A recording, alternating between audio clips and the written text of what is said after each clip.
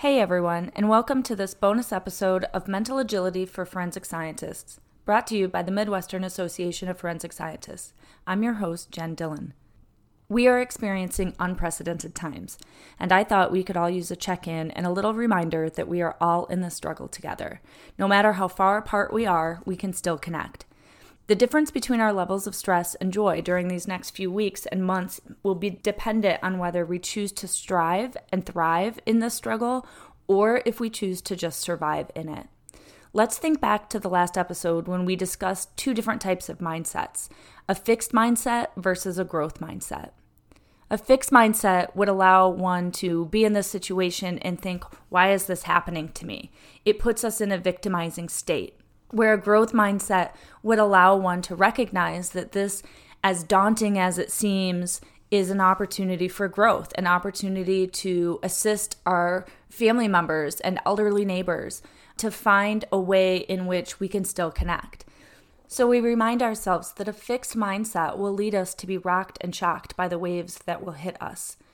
A growth mindset, rather, will allow us to surf the waves, to grow from the opportunity, to lead as an example to others who might be struggling with a little less mental agility. So let's dig deep. This is the time in which we really have to pull out all the stops, practice our mindfulness on a regular basis, and give ourselves the self-care that we need so that we can keep our resources about us, our mental resources, our physical and emotional resources, our spiritual resources. We have to take care of ourselves in a very holistic way during this COVID-19 crisis in order to remain as healthy as possible. So today I just want to talk about some of the things that I've been doing to take care of myself, also sharing some of my stresses and anxieties about going to work. As a forensic scientist, I know I'm not alone there, so we'll get through this together. We'll share thoughts and feelings and best practices. Now is the time to start noticing any physical signs of stress and anxiety that we might be experiencing. We might be slightly more irritable or jumpy. We might notice that we experience shallow breathing or have a tight chest. These are all symptoms of dysregulation. Remember, we talked last time about a window of tolerance that we stay in when we are experiencing a regulated nervous system. When we experience stress, that's dysregulation. So many of us are living an increasing amount of time outside of our window of tolerance right now. And this is really unhealthy. This is where we recognize this as an opportunity to flip our perspective and start to build an awareness for these signs of stress and grow from it. That's one way to think about having a growth mindset. We recognize that we've got more signs of stress and we need to pay attention to them. When we recognize that we're in a stressful experience, that's when we can get ourselves to sit down and focus and be present and work ourselves out of that dysregulation, work ourselves toward self-regulation. So the acute stressors of this health crisis is really just compounding all of the chronic stress that we already are experiencing. The American Psychology Association lists the top 3 stressors for Americans as uncertainty in the nation's future, money, and work. I think that we're all experiencing those things right now in pretty high quantities on top of the COVID-19 health scare. We really do have a lot of work ahead of us. This week for sure has been surreal to say the least. Working in the lab, I think, teaches us to take universal precautions, and that creates a heightened sense of stress and awareness of the danger of our job. I think when I'm in the lab, I see everything as a potential bloodborne pathogen, right? Well, now everywhere in the world that I experience is like being in the lab in that situation, right? Everything that I see and touch could be contaminated with the virus. And while it's prudent to proceed with caution in this way for the time being, long term, this is not good for us mentally. So we need to be actively seeking ways to relax in order to mitigate this increased amount of stress that we're experiencing. The best thing we can do besides social distancing right now is to reduce our stress levels and to focus on the things that we can control, right? So we can control our stress levels if we work at it, just like we can control our social distancing if we make the efforts to stay at home. One way to do this is to shift our focus on staying present with our thoughts. The simple act of remaining in the present moment can shut down our fight and flight response to stress. Remember, the fight and flight response shifts our body's resources away from our immune system and makes us more susceptible to getting sick. The reason why humans developed this fight and flight response system is going all the way back to the primitive days, right? When seeing a lion meant life or death.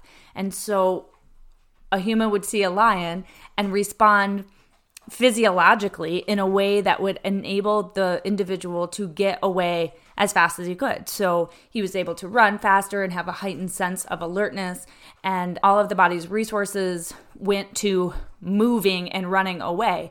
Digestion shuts down, things like that.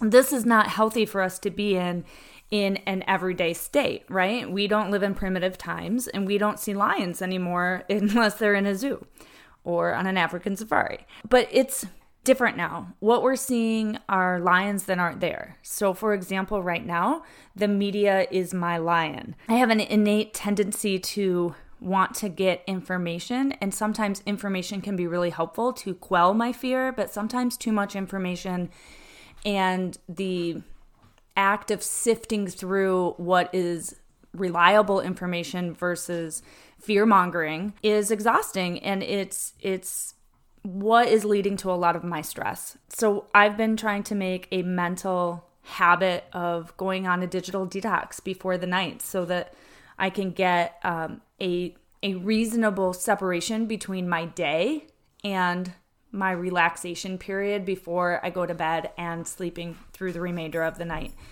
This allows for better sleep for me. Definitely lack of sleep is something that I don't deal with very well. But for all of us, it depresses the immune system because our adrenal cycle is still going constantly when we're experiencing sleep deprivation. So it's really prudent for us to work to recognize when we've turned on our parasympathetic nervous system, right? That's that fight-flight response. And then when we recognize that we've turned it on, work on our ability to shift back into that window of tolerance. So what works for us?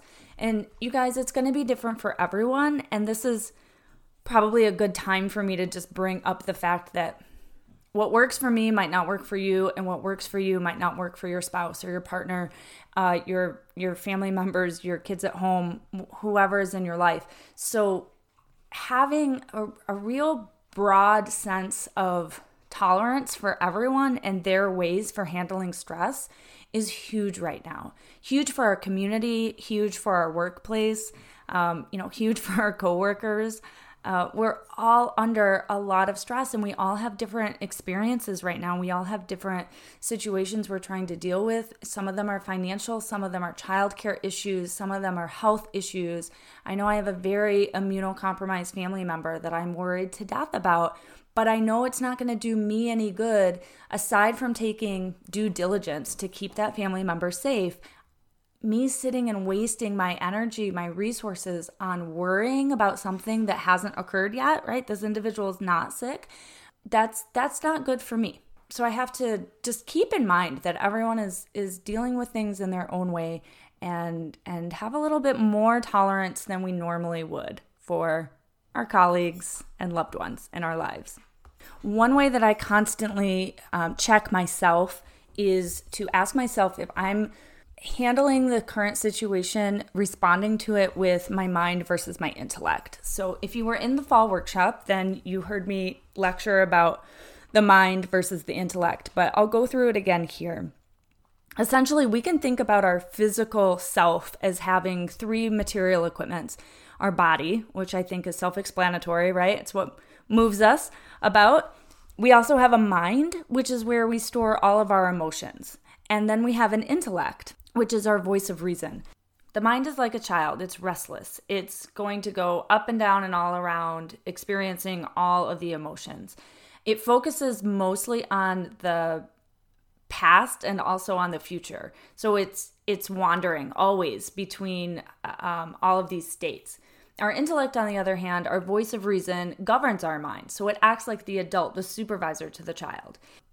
Even though we have both a mind and an intellect, we normally have been catered to our mind our whole lives. So we typically tend to react to situations using our mind, meaning we react based off of our preferences and our emotions.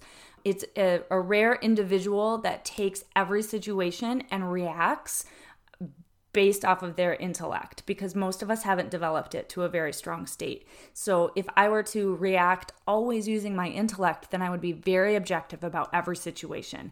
And if you can show me one person that you know that reacts to every situation that way, right, they're hard to find.